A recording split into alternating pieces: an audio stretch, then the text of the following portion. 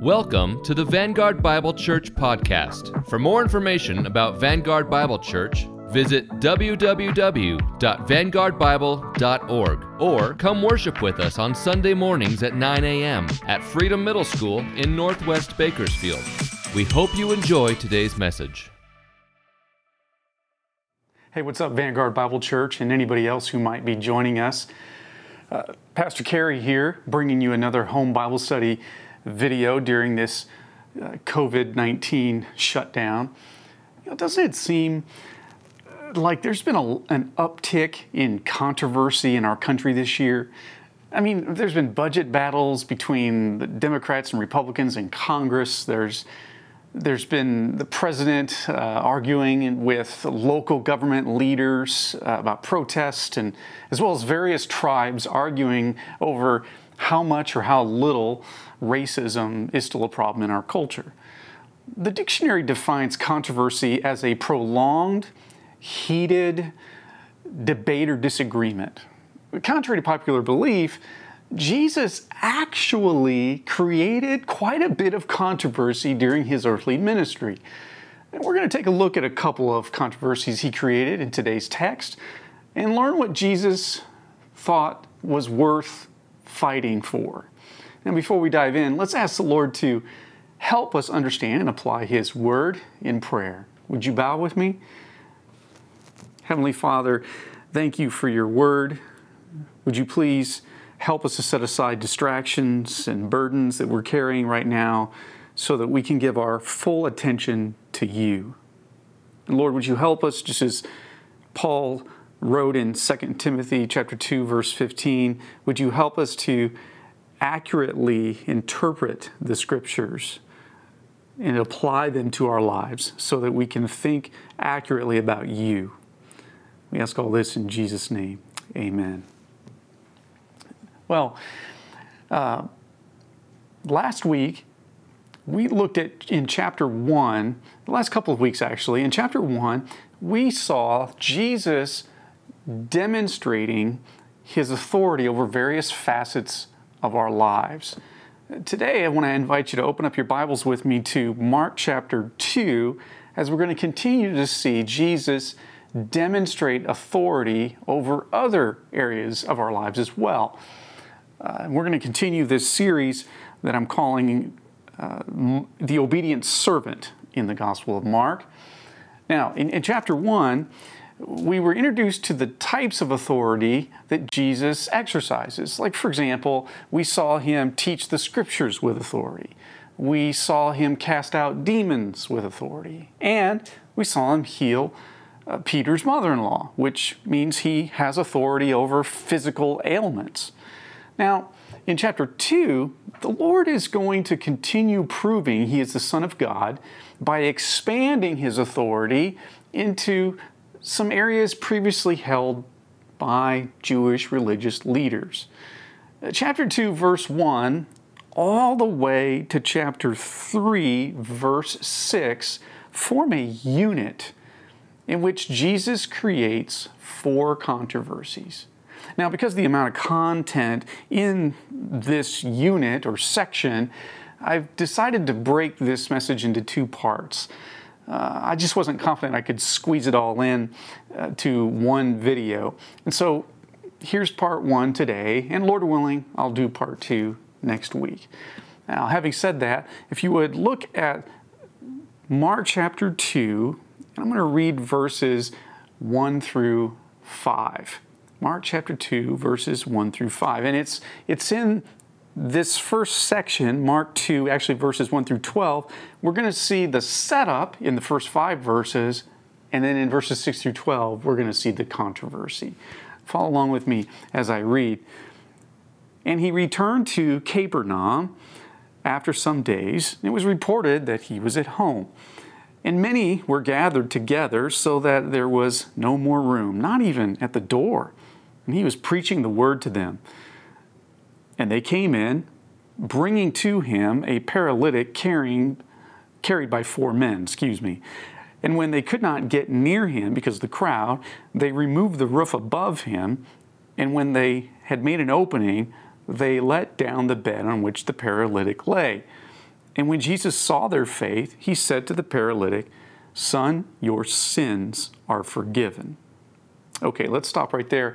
Here's the first point on your outline, and I hope you downloaded it off our website. There's a PDF on our website with a worksheet outline so that you can follow along with me. Here's number one, and it's this: Jesus claimed the authority to forgive sins. Jesus claimed the authority to forgive sins. Now, notice what it says, when he returned home to Capernaum. That is, you might remember, the place where he kind of set up his headquarters. That was Peter's hometown, and at this season in his ministry, Jesus was operating out of Peter's home as kind of headquarters. Now, when it says in verse 5 that Jesus saw their faith, a common theme in the Gospels was Jesus' desire to reward faith. And if you'll notice the plural pronoun there in verse 5, it tells us that Jesus was rewarding the faith of this entire group of men who fought to get an audience with him. Next, notice it says in verse 5 that he says to the paralytic, "Son, your sins are forgiven." Although it's not crystal clear, it seems that there was a connection between this man's handicap and a pattern of sin in his life. The word that Mark uses here for forgiven means to let go of something, or to give up a debt, or to let go of a debt. If we were to take all the verses in the New Testament on forgiveness, put them in a bowl and mix them up together and see what comes out, we would find that forgiveness is a decision to release a repentant person from the moral liability of their sin and a commitment to be reconciled to them. And this is in essence what Jesus does for us in the gospel. Now, this raises an interesting and popular question. Is all sickness caused by sin? The short answer to this question is all sickness is either directly or indirectly related to sin. But here's a little more of a breakdown on how the Bible answers this question. So this would be A, B, C, and D on your outline. And the first letter, A, is this. The first thing the Bible tells us about sickness and sin. And that is, all sickness is a result of the fall. All sickness is a result of the fall. In Genesis 2, the first man and woman enjoyed a sinless, eternal life with each other and uninterrupted fellowship with God. However, when they disobeyed God in Genesis 3 by eating from the forbidden tree in the midst of the garden, they were banned from God's presence and given the death penalty for their sin. Among the many consequences that came with this was a life on earth that would include things like birth defects, miscarriages, handicaps, and numerous other health problems within bodies that decay or decline with age. So in general, all sickness is our fault, not God's, because we're the ones who chose disobedience over Him. Here's the second thing the Bible says about sickness and sin. Letter B, all sickness can be used to glorify God. All sickness can be used to glorify God. In John chapter 9, Jesus and his disciples encountered a man who had been blind since birth. This prompted the disciples to ask Jesus, who sinned, this man or his parents, so that he was born blind? And Jesus answered them, neither. Instead, the man was afflicted from birth so that, according to Jesus, the works of God might be displayed in him. So, although Jesus healed that man of his blindness, I think he was saying we can glorify God with our ailments regardless of whether we are healed or not. Next, here's letter C. Some sickness is caused by Satan or his demons. Some sickness is caused by Satan or his demons. In Matthew 17, a father brought his son who suffered from seizures to Jesus and pleaded with Jesus to heal him. Matthew tells us the boy's illness was caused by a demon, which Jesus removed so the boy could be healed. In Luke 13, Luke recounts an encounter Jesus had with a woman who had been bent over for 18 years due to an evil spirit. After healing her, the Lord confirms that it was Satan who had bound this woman for 18 years. And next, here's the fourth thing that the Bible says about sickness and sin. Letter D. Some sickness is caused by unrepentant sin. In James chapter 5, the apostle instructs those who suffer from chronic illnesses to call for the elders of the church to anoint them with oil and to pray for their healing. James also says that if the sick person has committed sins, they should confess them so they can be forgiven. The ailment could be indirectly related to a specific sin the Lord wants to address in your life. For example, the Lord might afflict a workaholic with a broken leg in order to teach them to slow down and not idolize work. Or the affliction could be directly related to sin. For example, smokers who are mastered by nicotine get emphysema. Alcoholics get cirrhosis. And those who overeat, which the Bible calls the sin of gluttony, can develop diabetes. Now let's pause the video here for a moment. I'd like you to talk about this discussion question. Why do you think the Lord would allow some sickness, not all, but some sickness to be directly caused by specific sins we've committed? Talk about that for a moment, and I'll be right back.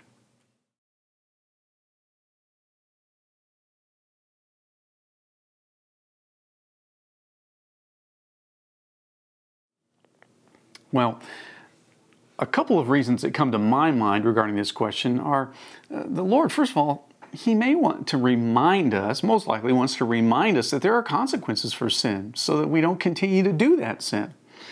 And another reason He might do so is to humble us and make us more dependent on Him. Now, you might be wondering, why was Jesus forgiving this man in Mark 2 so controversial? I mean, because most of us have heard the gospel for a long time. We know that Jesus forgives sin. However, the Jews didn't grow up hearing that. Follow along with me as I read Mark chapter 2, verses 6 to 12, and we'll see why this is so controversial. So, some of the scribes were sitting there questioning in their hearts, why does this man speak like that? He is blaspheming. Who can forgive sins but God alone? And immediately Jesus, perceiving in His spirit that they thus questioned within themselves, said to them, why do you question these things in your hearts? Which is easier to say to the paralytic, your sins are forgiven? Or to say, rise up, take your bed and walk? But that you may know that the Son of Man has authority on earth to forgive sins. So He said to the paralytic, I say to you, rise, pick up your bed and go home. And he rose immediately and picked up his bed and went out before them all, so that they were amazed and glorified God, saying, we never saw anything like this. Okay, so the more important issue here in verses 1 through 12 is not Jesus' ability to heal the lame, but rather His claim that He could forgive sins.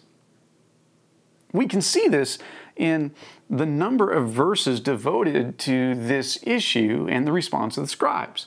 Notice, if you would, look in your Bible at verse 7. It says, now, some of the scribes were sitting there. Some translations render this, some teachers of the law. These were professional interpreters of the Old Testament Jewish law who had emphasized their own traditions in addition to the law. And they resented Jesus' new interpretation of the law, and they did not like the fact that Jesus rejected their traditions. And you can see that in verse 7, where they're saying in their hearts, they're thinking in their hearts that He is blaspheming, meaning, He's taking the Lord's name in vain. He's committing a serious sin here. The reason Jesus' declaration of forgiveness offended the scribes is that they had grown up hearing only God could forgive sins. They're also were no Old Testament references about the Messiah who was to come forgiving sins. I mean, there are a lot of prophecies that talk about the Messiah doing many other things, but there were none that talked about him forgiving sins.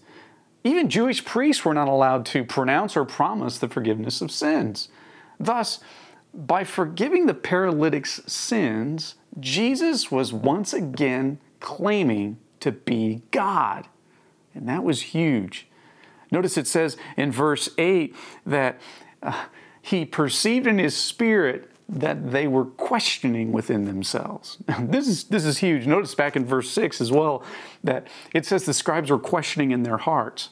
And this is a huge irony, and I don't want you to miss this, because Jesus proved he was God by reading in their minds that they were offended by his claim to be God. Isn't that, do you see that? We can then see in verse 12 how this healing and the granting of forgiveness once again left Jesus' audience dumbfounded. Well, I think there's some encouragement that we can glean from this passage during this difficult year of 2020. If you're a true believer in Jesus Christ, there is some rich encouragement here during one of the darkest years we've seen in recent history.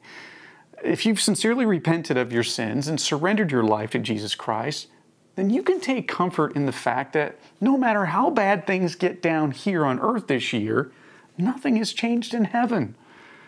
Jesus has paid your debt to God in full so that you don't have to spend the rest of your life paying off a debt you never could, like you're some indentured servant.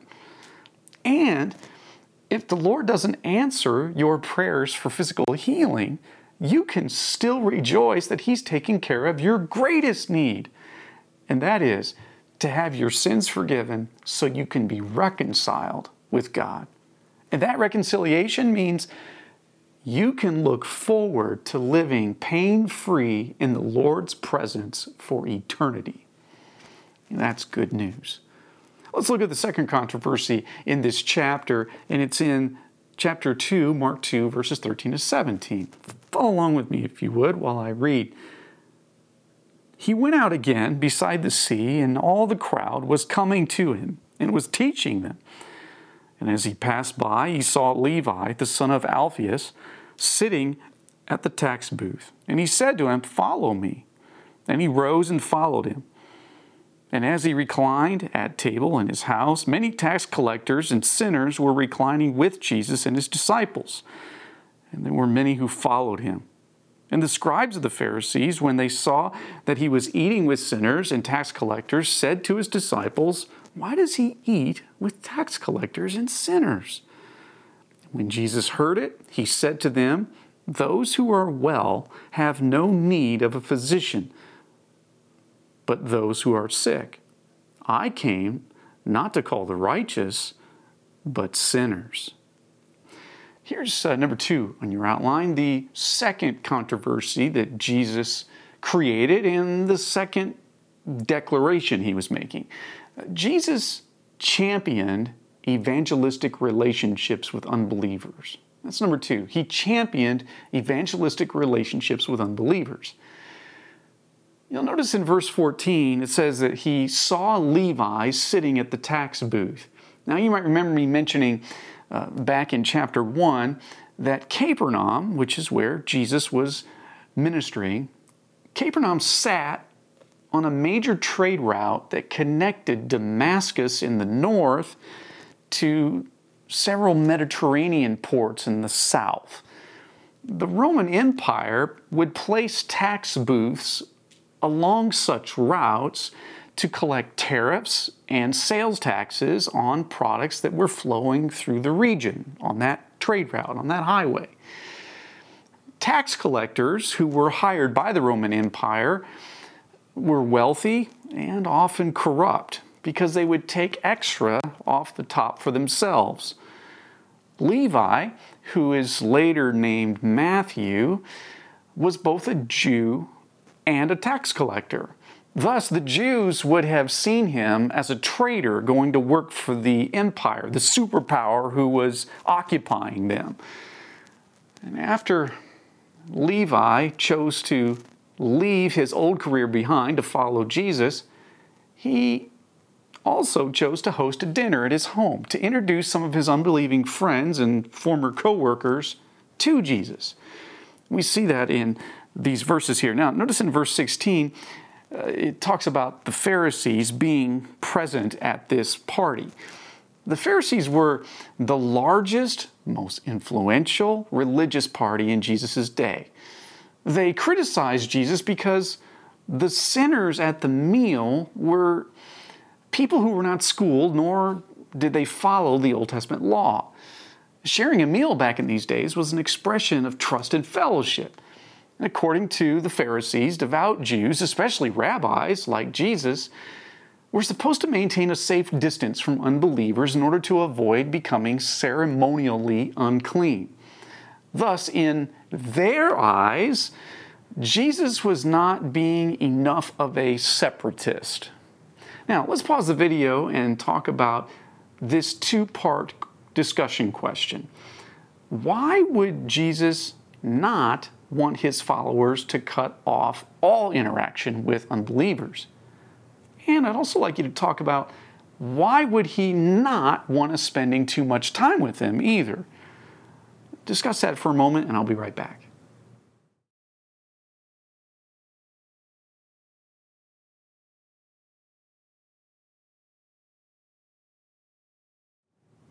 Well, good work. I'm sure you had some great discussion, some great thoughts there. There's a balance or a middle ground that needs to be maintained on this issue that I'll explain further in one of our applications. It is a commonly debated issue in the evangelical world. Now, what did Jesus mean, though, in verse 17 when he said, "I came not to call the righteous, but sinners"? Interestingly, this is actually a proverb the Pharisees would have been familiar with, and it's also a veiled shot across the bow at them. The Lord's point was that even though everybody is a sinner, there are some who won't admit it because they are self-righteous. Such people would see no need to repent and follow Jesus in order to be saved. On the other hand, there are those who know they are sinners, and thus they are open to receiving Jesus' gospel message. And this is why he ate with sinners. Now, we don't see many separatist Christians in America these days. Instead, I think too many professing believers have swung the pendulum to the opposite extreme by being too much in the world. There are a handful of Bible verses that have wisely balanced this tension in order to honor the Lord with this issue, and we need to know these verses. So here's one, for example. In Romans 10, Paul told the Romans that unbelievers cannot get saved if there is no one who will share the message of the gospel with them. That's in Romans 10, verses 14 to 15. On the other hand, he told the Corinthians in 1 Corinthians 15, "Do not be deceived. Bad company ruins good morals." That's in 1 Corinthians 15, verse 33. What he meant here is that it is impossible to spend a lot of time with unbelievers and not be influenced by their anti-God thinking and lifestyle. So there has to be a balance. There has to be care. We've got to share the gospel with unbelievers, Romans 10, 14 to 15, but we need to also be careful that they don't influence us, 1 Corinthians 15, verse 33. Well, this brings us to one of our applications. Number one, the first application I have for you: be in the world, but not of the world. This popular Christian cliche comes from Jesus' high priestly prayer in John 17. It's there that Jesus says his followers are not of the world, just as he was not of the world. And we are sent into the world just as he was sent into the world. You can hear the balance that I mentioned earlier in Jesus' prayer. In other words, engage with unbelievers in this fallen world, but don't be like them. And I think the principle could be stated like this: spend just enough time with unbelievers so that you can share the gospel with them, but not so much time that they influence you instead of you influencing them. Any professing believer who spends more time with unbelievers or calls an unbeliever their best friend is driving off a dangerous cliff. On the other hand, any believer who doesn't have any unbelieving friends that they're praying for or witnessing to needs to step out of the comfort zone of Christian fellowship a little bit more. Now, if the Lord has placed you in a job where you work with unbelievers, please remember that one of the main reasons He put you there is to pray for their salvation and to share the gospel with them. Okay, here's the second application. I want to really encourage you to think biblically about sickness and suffering. If you don't do this, you will become deeply disappointed with God. Simply put, it is not God's will to remove all the ailments and trials that we have on this side of eternity.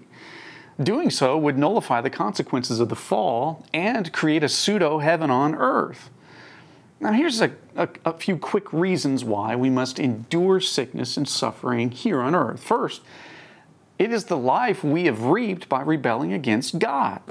Secondly, the Lord chooses instead to use sickness and suffering to make us more like Christ. And thirdly, He wants to use our joy and perseverance while suffering to strengthen our witness for Christ. So, I would venture to guess that most of us don't like controversy and would rather avoid it at all costs. However, Jesus shows us that some controversies are worth creating, especially those that have to do with who He is and what He wrote in His Word. Now, before I sign off, there's 2 books I want to recommend for you on the topics that we discussed in this video. If you're struggling with sickness and suffering, I want to suggest that you order a copy of Randy Alcorn's devotional book called 90 Days of God's Goodness. This book helped me when I was going through a difficult season in my life. And if you're wrestling with what your relationship with the world should look like, I want to recommend that you pick up a copy of Jerry Bridges' book, The Pursuit of Holiness. This also is a great book. Well, our encouragement verse for this week that I want to encourage you to write down, memorize, post it on your bathroom mirror, or take it in the car with you is from 2 Corinthians 4:16. This is where Paul says, "We do not lose heart. Though our outer self is wasting away, our inner self is being renewed day by day." When Paul wrote this to the Corinthians, he was saying that although our bodies may be sick, broken down, and getting older, those who walk with the Lord are having their hearts prepared for heaven. Well, thanks again for tuning in. I'm hoping and praying that this content is helpful to you. If you found it helpful, please consider sharing it with someone or sharing it on social media. Until then, I'll see you again soon. We hope you've enjoyed this Vanguard Bible Church podcast. You can find more sermon messages online at vanguardbible.org. Have a great week, and we hope we'll see you soon.